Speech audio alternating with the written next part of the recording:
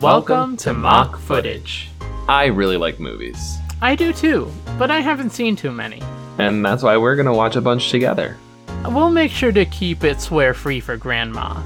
Definitely. And we will be talking about major plot details, so consider this your spoiler warning. I wonder what we're gonna watch this week. Hey, yeah. I just did this I was bit gonna off mic. start singing Circle of Life, to be fair. What's up, Ray?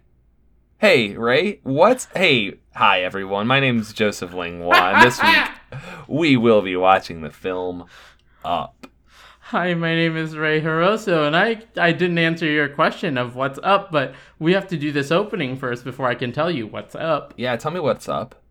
Up is a Disney film featuring an old grumpy man named Leonard who goes on a wild adventure with a Boy Scout named Little Terry. Mm-hmm.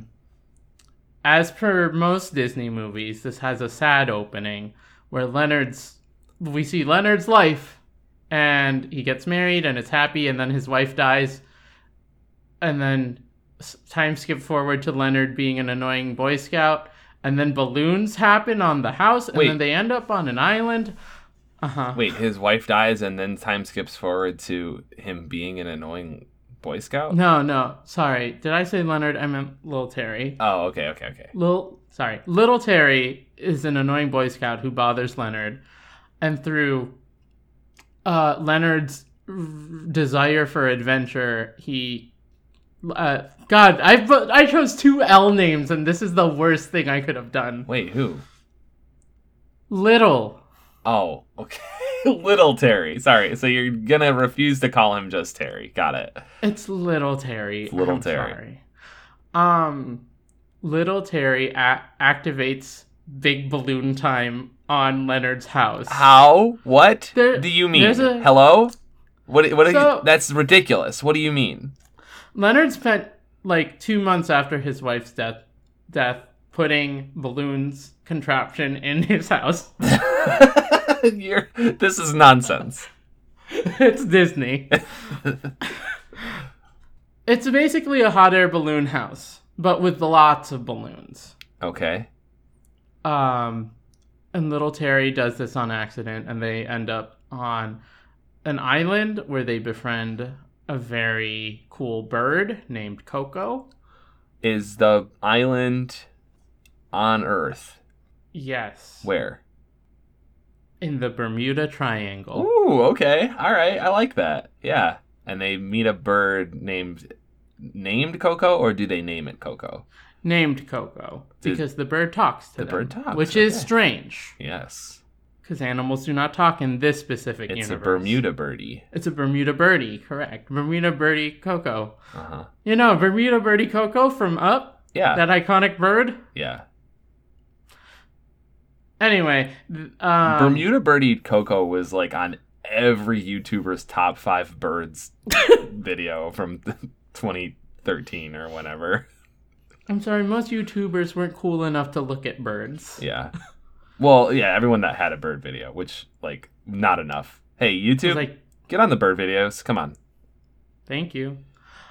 Anyway, the rest of the movie revolves around them trying to gather enough materials to make balloons again, so they can leave the island and get back home. Okay, because the balloons were released by accident. So let me get this straight. Like, Leonard had the balloons ready to go so that he could launch into adventure. And he was working on them. And then Lil Terry comes by to annoy Leonard. Mm-hmm. And accidentally, because he's irritating, prematurely releases the balloon contraption. So it goes on an incorrect trajectory or just unpredictable path, and they run out of balloon juice and land in the Bermuda Triangle, where they try to gather resources, much like Ark Survival, to create more balloons with the help of Coco the Bermuda birdie, so that they can get back home. Where's home? Pittsburgh, suburbs of Pittsburgh. Okay, Pittsburgh. Are there any other characters in this movie?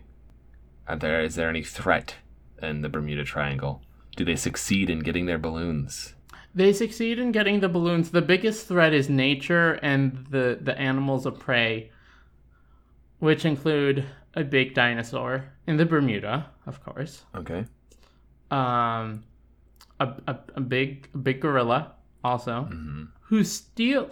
So it's an homage to the original Donkey Kong. The big gorilla steals little Terry, and Leonard has to do some jumps over some barrels. Cool. There's barrels in the Bermuda Triangle?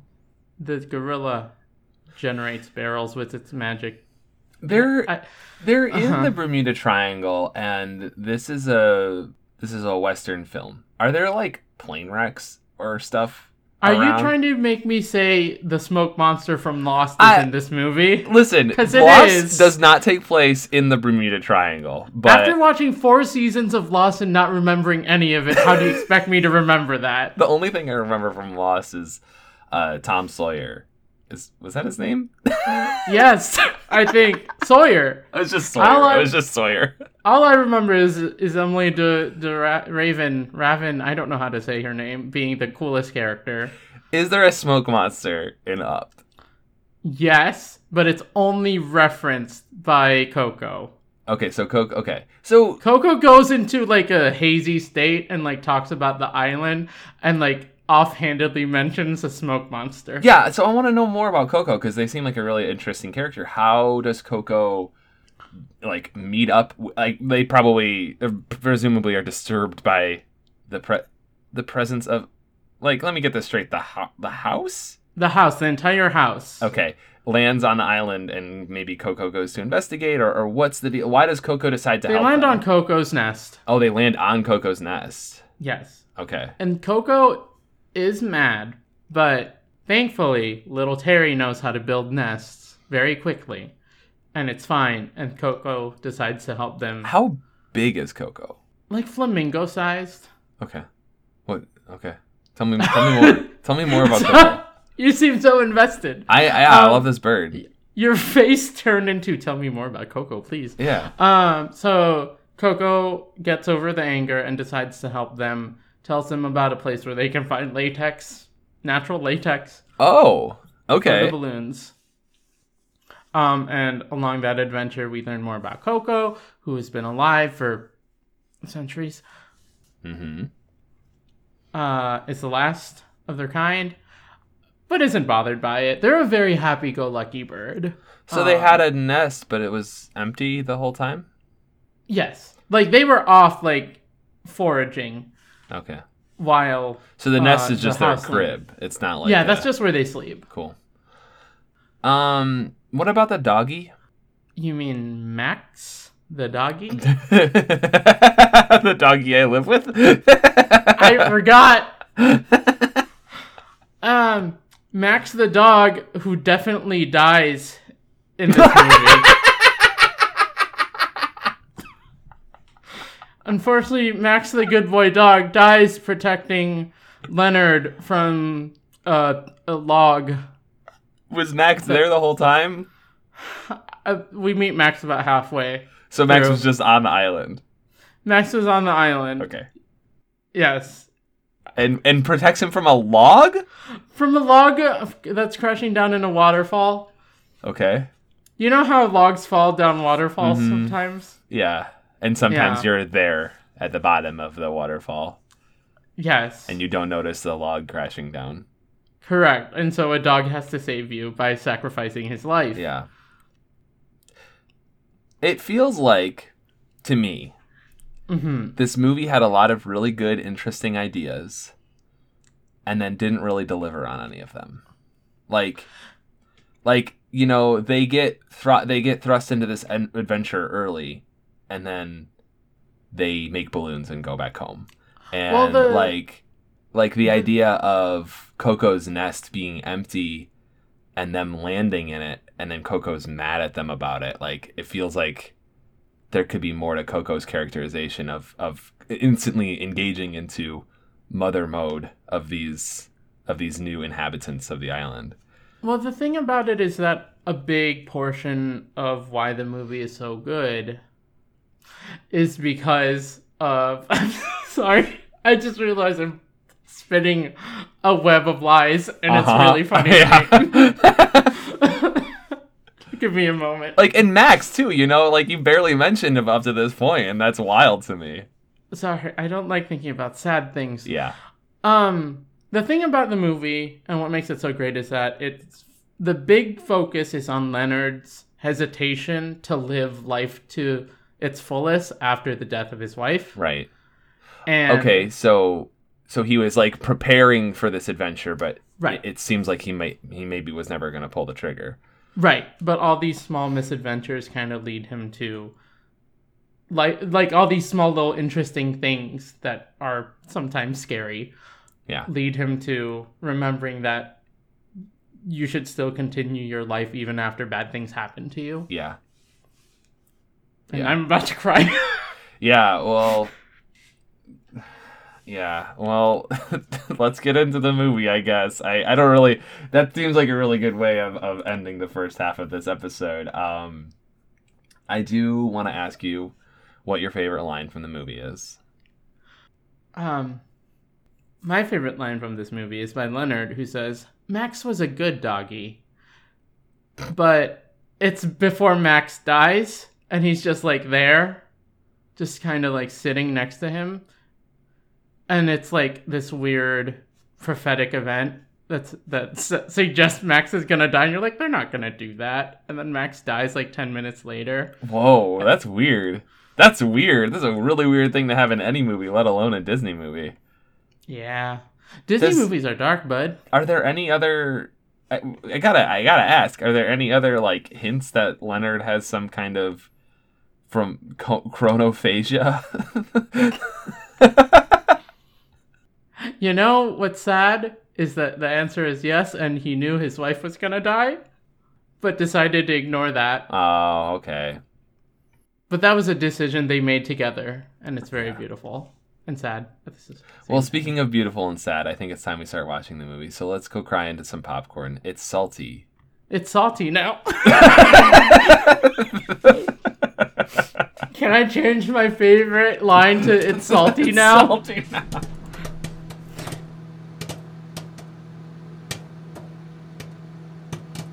Ray, I've been crying. Yeah, I know. I can hear the sniffles, and every time I'm like, "Oh, me too, bud." Hey, Ray. What's up? How you feeling? How you doing? Hi, Joe. What? Hey, Hi. Ray. What's up? Up's an emotionally impactful film about a man who learns to let go of the past and also find new meaning in life. I just right off the bat, I think I might have mentioned it in the first half. I had like lukewarm memories of this movie. I remember really liking the beginning when they establish the Sadness. Tragedy of a happy life. Carl loses his wife Ellie and then has to go on a new adventure or whatever. And then I remember not liking the rest of the movie so much because it's silly kid stuff. It's a little kid who's annoying. Is he? A big silly cartoon bird, and it's a dog it's a silly dog with a talking collar. And Is he silly? No, but that was my memory of it, and I feel differently about it now. I just want to say that I think I'm not a dog person, and there's a lot of dog humor in the movie, and I think less of it hit me in a good way the last time. I think that was my biggest hang-up, if I'm being honest.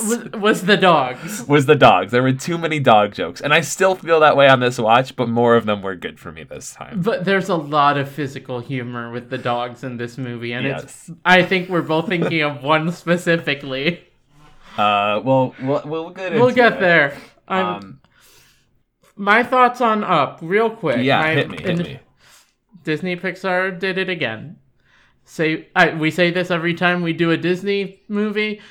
Believe what you will about Disney, they make good movies. And this one is kind of up there for me at the moment. It did not have to go that hard, is the thing. Yeah. The movie kind of went hard. It really did, and what I love about it is that it doesn't really feel like it. I mean, in the premise and like the actual action of the movie, like, yes, it's very fantastical and wild. It's this crazy adventure. But in the moments where it goes the hardest, it doesn't really feel like it's trying too hard to do so. It's just keeping it real.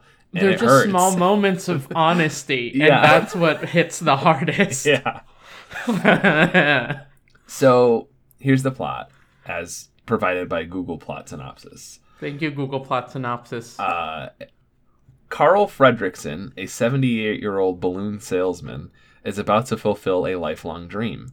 Tying thousands of balloons to his house, he flies away to South American wilderness. But curmudgeonly Carl's worst nightmare comes true when he discovers a little boy named Russell is a stowaway aboard the balloon-powered house. That's a terrible plot synopsis. But that's like what we got from the trailers, right? Well, yeah. So much of this movie is about Carl dealing with the loss of his wife, Ellie. Mm-hmm. And the first 10 minutes of the movie just establishes their character. Like, the first 10 minutes of this movie is a movie. Yeah, it's a Pixar animated short, right? Like, it shows Carl as a little kid. It shows him meet Ellie and them grow up together and get married. And they want kids, and they find out they can't have kids, and they continue to... Yeah, go on. Go on, Joe. I did want to point out, before I forget, that Carl's 78... Apparently, I thought he was a little bit younger in this movie. Yeah. But one of the first scene is him in a movie theater watching this film about his adventure hero, Charles Muntz, who they later in the movie meet and ends up being a villain, because he's obsessed, and we'll get into that. But I'm just curious, because that means Charles Muntz has got to be like almost 100. Like, what has he been doing there in South America? What has been going on? Well, clearly building dog tech and trying to hunt down Bird. Well, he had the dog tech. He had the dog tech in the 40s or whatever. That's true.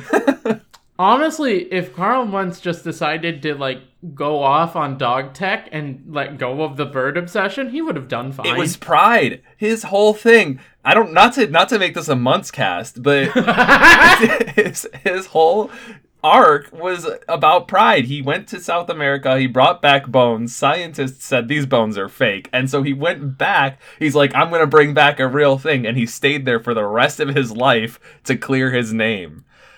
But let it go. And he was right. Yeah, he could have just let it go at any point. Anyway, I'm sorry. I'm just like really. I should have taken a little bit more time to come down after that. No, it's fine. I did just start a new podcast called The Folly of White Men. The first episode is about Carl Muntz. Second episode is about Clayton because they die in very similar ways. We're just gonna talk about white male villains in Disney movies and why they're terrible. I hate this podcast.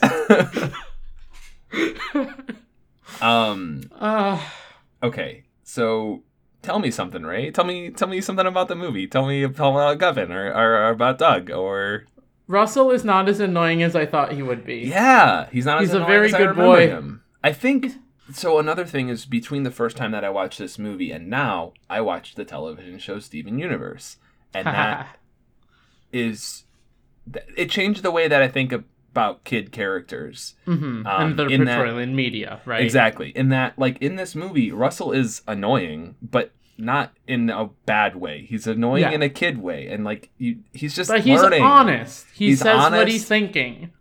Right. And he goes off of his feelings and just does it. Like a kid who is learning things. Yeah. And when without, at the moments in the movie where Carl gets frustrated with him and kind of, like, is not as much of a guiding force for him, that's when he gets in trouble. Mm-hmm. And when Carl's there and present and watching him, Russell flourishes. Yes. Which also ties into Russell's whole thing with, like, a dad who isn't present as much as he used to be. Hey, there's a part in the movie where they're sitting on a log and Russell's talking about his father who isn't there, and they used to be very close, but he's so busy with work that he's not around all the time. And I said, there it is, just out of nowhere, in reference to what is Russell's whole deal? Yeah. Like, what is it about this character that is both endearing and tragic? Because it's coming. Yeah, Russell is so sad because he's like so bright and so cheery, and his whole thing is that he wants to get the assisting the elderly badge so that he can have it pinned onto his chest by his dad. And we find out much later that part of the reason that he's so obsessed with this is because his dad isn't around. And meanwhile, Carl is going through losing his wife and like having all these memories. He brings his whole house with him to South America, including all of this memorabilia and all of these things that remind him of her. The house is his literal baggage. Yes. Bro. The metaphor, it's good. It works. And I was really interested during the whole, first, 2/3 of the movie where the house was going to end up. Because it's clearly a metaphor for his attachment to Ellie and the potential future and dreams they had together and the fact that it never came to fruition. Yeah. But it did, in a way, which is something we want to talk about later. Because I'll start crying right now if I do.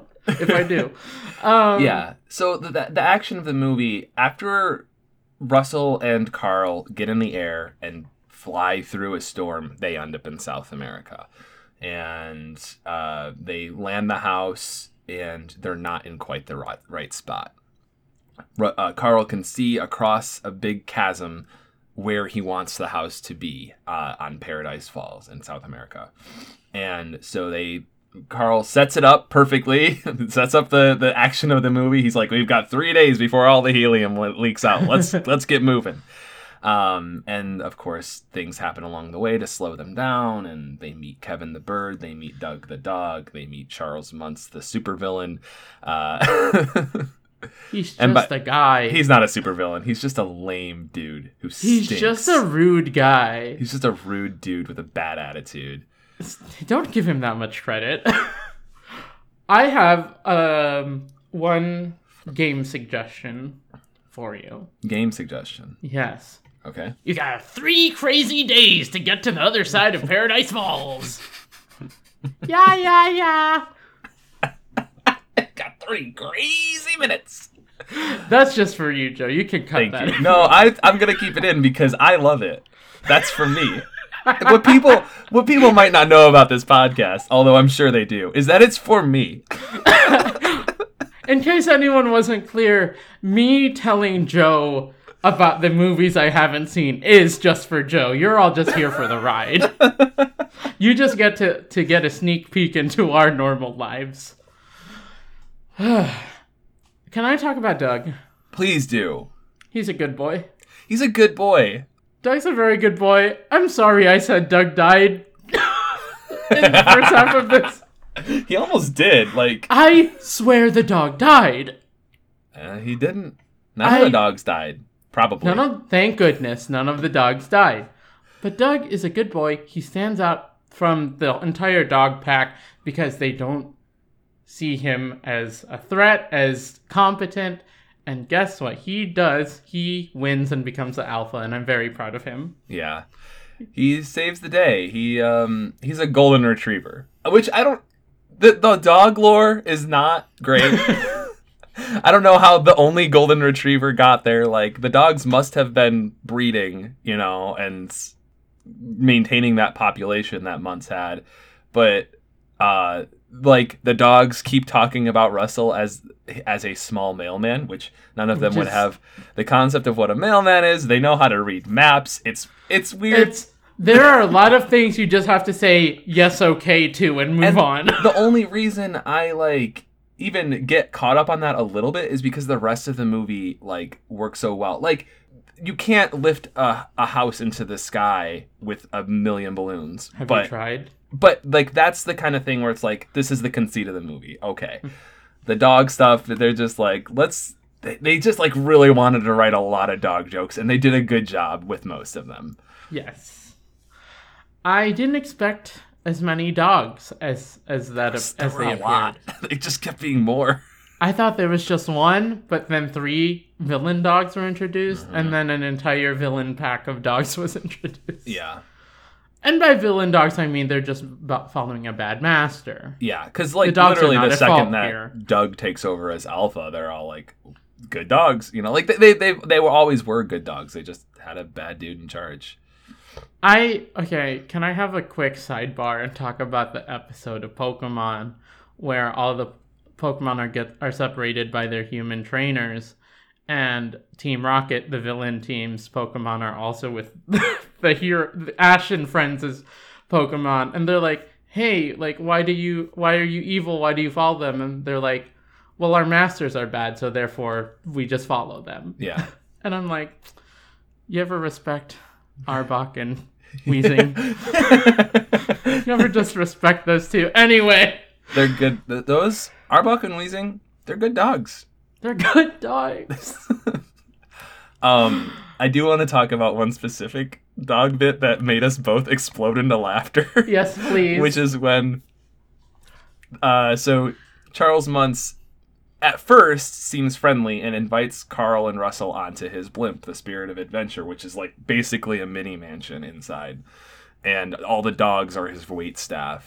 And the dog, one of the dogs comes up off like in the bottom of the frame as Muntz is talking to Russell and like doing exposition, and offers like a bottle of champagne, and Muntz is like, "Oh yeah, that's a good choice, sure," like to the dog offhand. And then another dog helps him pull off the cork of the bottle, and a bunch of fizz falls out of the bottle, and the dog struggles to get some champagne into 2 of the glasses. He gets like maybe 10 drops into each glass and then just drops the bottle on the floor. It's so funny. Please, so funny. Please, if nothing else, look up that scene. Maybe I'll try to find a gif of it. Try to gif it, yeah. Oh my god, it's so funny. It's legitimately like not even a big part of the movie. No, that's when the dog stuff is the best, is when it's kind of like happening at the same time as something else. Yeah. It was good. That scene alone deserves an award. Yeah, absolutely. Absolutely. So much of the comedy in this movie is so well done. Like the jokes are so well written and they land almost every single time. Yes. I know we've been very high energy. Gonna take it down. I'm gonna reel it back in and say I love Kevin. She is a queen. Mm-hmm. Kevin is the big bird. Yes. I can't decide if I like Kevin or Coco better. I think it's Kevin in this regard. Honestly, they're like the same character in my mind. Okay, that's right. Kevin gets a lot of characterization as a protective mother who also befriends Russell, but also needs to go back to her children. Meanwhile, Muntz is trying to hunt her down. Yeah. As proof that this legendary bird exists. And honestly, Kevin is not a big part of the movie. Mm-hmm. Like, the scenes introducing Kevin are very good and funny. I yelled about this bird for 2 minutes straight. The animation for the bird and the things bird can do was fantastic. The bird's so pretty. It is so pretty. But then, like, she's more like a piece of plot to get Carl. She's another thing, yeah. She's another thing pulling Carl in a different direction than where he wants to go. And that's right. That's kind of the biggest thing that I want to talk about, like, for Carl's characterization, is that he wants, once he lands in South America, all he wants, he is single-minded, is to get to the other side of the chasm and let the house rest near Paradise Falls. Right. Which has been his dream since day one. And like, there's a point about halfway through the journey where we hear Kevin's baby's calling. Kevin needs to go in another direction, and Russell says we need to go help her, and Carl says no. Like, and Carl's like trying to ditch Kevin and Doug for like the whole time. And Carl says no. He doesn't even really seem that hung up about it. And then they end up going that way anyway because they get cornered by the other dogs. And it kind of rubbed me the wrong way because I'm like, Carl isn't making the choice to do the right thing here. He's kind of shuffled into it. And he doesn't really get to that point of turning around. Like, there's a few times that he hesitates. There's a couple of times where he, like he realizes that months might be kind of creepy, but he doesn't do anything to stop months until it's kind of too late. And he doesn't really turn around and turn into a hero until after he gets what he wants, which is letting the house sit near Paradise Falls, and then realizing that he doesn't want it anymore, which is good. It was like a really powerful scene when he's like, I need to go get Russell back. He goes into the house after it's been jostled around and all of this stuff is just strewn about. There's like everything's gray, and he starts throwing out the furniture and eventually realizing like this house, that part of my life is over, and he has to literally let go of all of his things in the house and then the house itself in order to continue his adventure, continue the next chapter of his life where he is going to be friends with Russell and save Kevin and save Doug and all that stuff. But to me, it's an important point that he doesn't get there until after he gets what he wants and then realizes it wasn't worth it. Well, you know why a part of why it's so bittersweet for him, and he realizes it's not what he wants, is because Kevin gets taken because he decides to hold on to the house. Kevin or Russ? Oh, Kevin. Yeah. Kevin. Yeah. Kevin gets captured by Muntz. Muntz sets the house on fire. And instead of trying to free Kevin from Annette, right, he goes. Carl to save the decides house. To save the house instead. Again, he doesn't make the right choice really. Like until after the fact, until he's kind of turned his back on his companions. Yeah. Multiple times. Exactly. And it's not until that... And it's immediately after that he finally gets the house to the spot where he wants. Mm-hmm. And Russell says, you know what? I'm going to go save Kevin myself. Yeah. And Carl Carl's realizes... like, you're going to die. That's not a good idea. And I actually care about you. Oh, it's good. It's a good moment. It is a good moment. I just think that it's an interesting question, like because Kevin, not so much Kevin, but Kevin by extension of Russell and Doug are all kind to Carl, like consistently, and that is very rarely returned until after that point. Until after Carl has done. Like, he stayed single-minded, and he never really even hesitated. He hesitated for a moment with Kevin, but he never even really thought about, like, going to help her babies or anything like that. Like, right. And that kind of bugged me.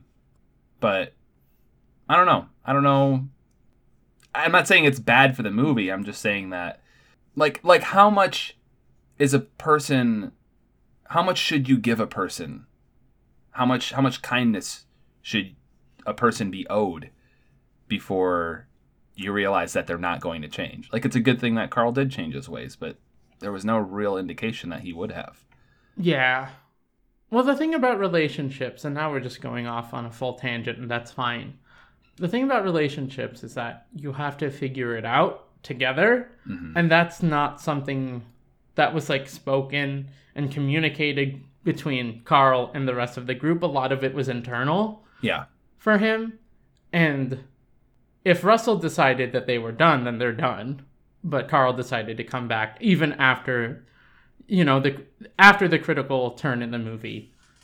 But at that point, it's up to Russell to decide whether or not, okay, Carl deserves a second chance. Yeah. Or not, right? Yeah.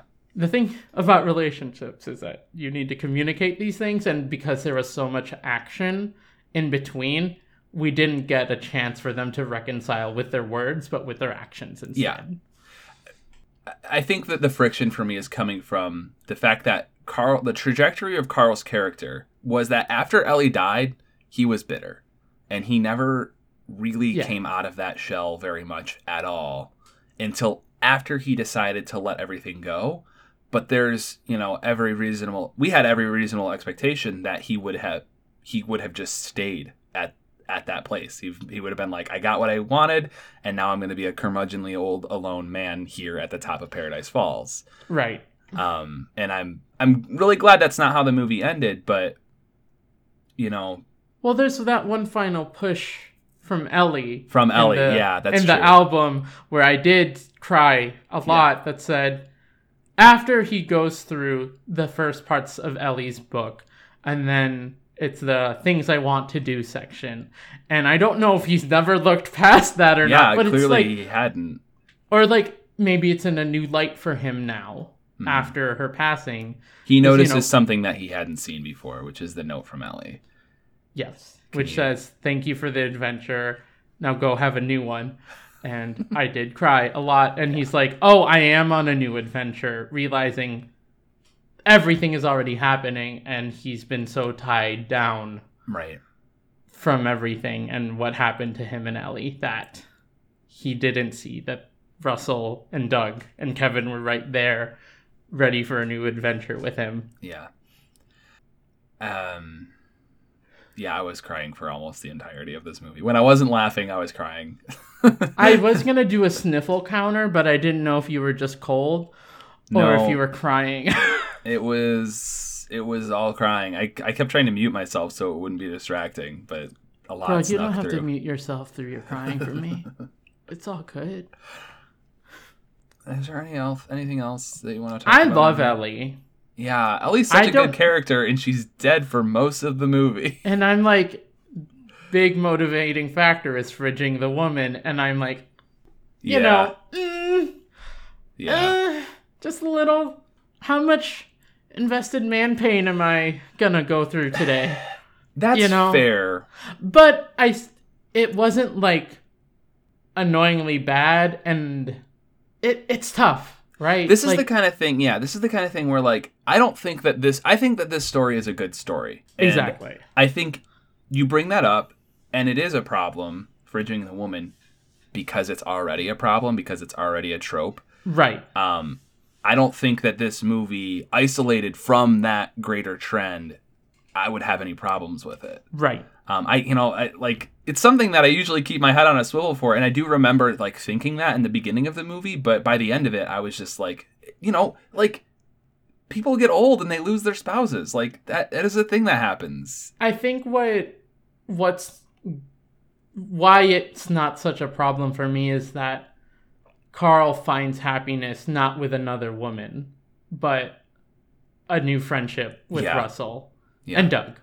And that is like on equal levels of a romantic relationship in this movie. Yeah. And I think that's why I have less of a problem with it, but I still think it's worth mentioning that it did happen still. Also, good job equating that, Disney. Good job. Proud of you. And he's able to let go of all of the stuff that tied him to Ellie without letting go of Ellie. He still has that. He still has that grape soda pin that she gave him when they first met. And he gives it to Russell instead of the assisting the living. And that was telegraphed. Yeah, it was telegraphed from a mile away, from the very beginning when we first see Russell. There's this big empty patch on his sash, and we're like, "That's where the pin's gonna go." And I said, "You see it." Mm-hmm. You feel that weight the whole movie. Like it's the kind of thing where it's like, even though you know how it's gonna end, like that in fact increases the weight of it. There was a point in the movie where I said, Joe can't wait for Carl to be the one to put the grape soda badge on Russell at the end of the movie. And that's exactly what happened. Yeah. And I still cried. Seeing that coming does not take away from it at all. There's been a conversation in my Twitter sphere recently about tropes and subverting tropes and whether or not that's always good. And I would suggest that doing the trope and not subverting it sometimes can be just as good. Yeah. Because they're tropes for a reason. Yeah. Right? Like, people like them, people expect them. And if it has that impact, don't try to pull the carpet from under me, or whatever the saying is. Yeah. Like, I don't need you to give me a plot twist if you can just give me a good, like, resolution. Right. Anyway, that's my welcome to Ray's Trope Corner. We don't need to end the song on a minor chord. Like, you could. You can just resolve the tension. It's fine. And I will feel good about it, and I'll be like, Yeah. And that's very much what this movie does. Yes. We saw every major story beat. Like, it wasn't like that difficult of a story for us, but the characters and the journey they go through is very good and pleasant. I do also really like the after credits scene where we see Charles Muntz hanging from a tree because the balloon strings got caught on a tree and he didn't die. Joe, that was the end of Tarzan. With the lightning flash, and you're like, is that... Clayton's dead? Did Clayton die? All right, I think I'm fresh out of things to I talk have about. one more thing. Hit me. The very end of the movie, post badge ceremony, we get a scene of Russell and Carl and Doug eating ice cream, just like Russell narrated he and his dad used to do, and they're counting off the colors of cars. Yeah. And they're just talking about red and blue cars, and out of nowhere Doug says gray car, which is the most subtle joke. Yeah, it took us both a second to movie. get it. But it was so funny. It's really good. If that's not funny to you, it's because dogs don't see in color. Yeah. It was very good. There was at least one dog owner on this movie. That scene is also connected to what I already know is your and my probably favorite line from this movie, but we'll get to that in a moment. Ray, would you recommend watching Up to somebody who had never seen it before? What's up? Yeah. I would.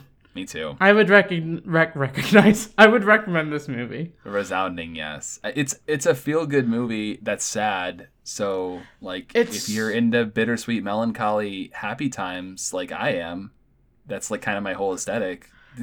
There's something about this Pixar movie. It's a Pixar movie, right? I do not. Yeah. There's something about this Pixar movie that has a level of maturity and sadness that is just like a slight step above most of the other Pixar movies I've seen. There's blood in it twice. There's also blood in it. It's so dark. And a child gets hit in the face with a hose and there's a red mark. Yeah. And you're like, is he bleeding? Yeah. But no, there's a level of maturity that is just a small step above the other Pixar movies we've seen, which I really appreciate. It's wild to say because I think that my initial pushback on this movie that it was too immature. I thought that all this stuff with Russell and with like the bird loving chocolate and the dog, I thought all that stuff was too silly, and I was in college, you know. I was maybe you were immature, Joe. No, I 100% was. Like that's my point. Like you're absolutely right. I think that this level or this movie does have a level of maturity a cut above the rest. And that is part of what makes it so worthwhile. Yeah. You can find us on Twitter at Mock Footage.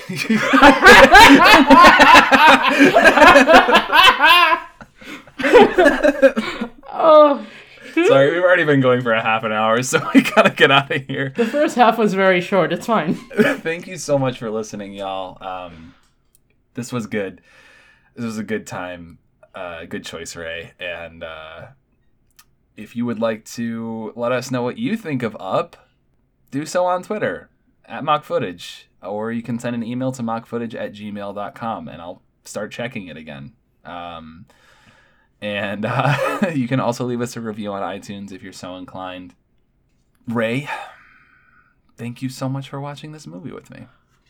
Thank you for watching Up with me, Joe. And also thank you to Ryan Chongo, for letting us use his song, Hat of Serenity, off of the album Hat Shop as one of our theme songs.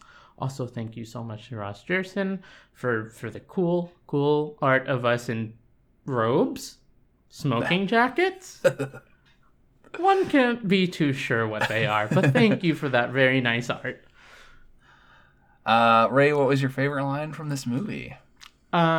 I know I usually do a goof and a gaff here, but we've talked about the moment where Russell is talking about his father and the things they used to do, including eat ice cream and count cars. And after he recounts this story, there's a beat. There's just a beat, and then he says, I know this may seem boring, but I think the boring stuff is what I remember the most. And you can see that hat land on Carl's face. And my face, and Joe's heart. face. And I did cry a lot again. Because it's true. I'm gonna go cry some more. Okay.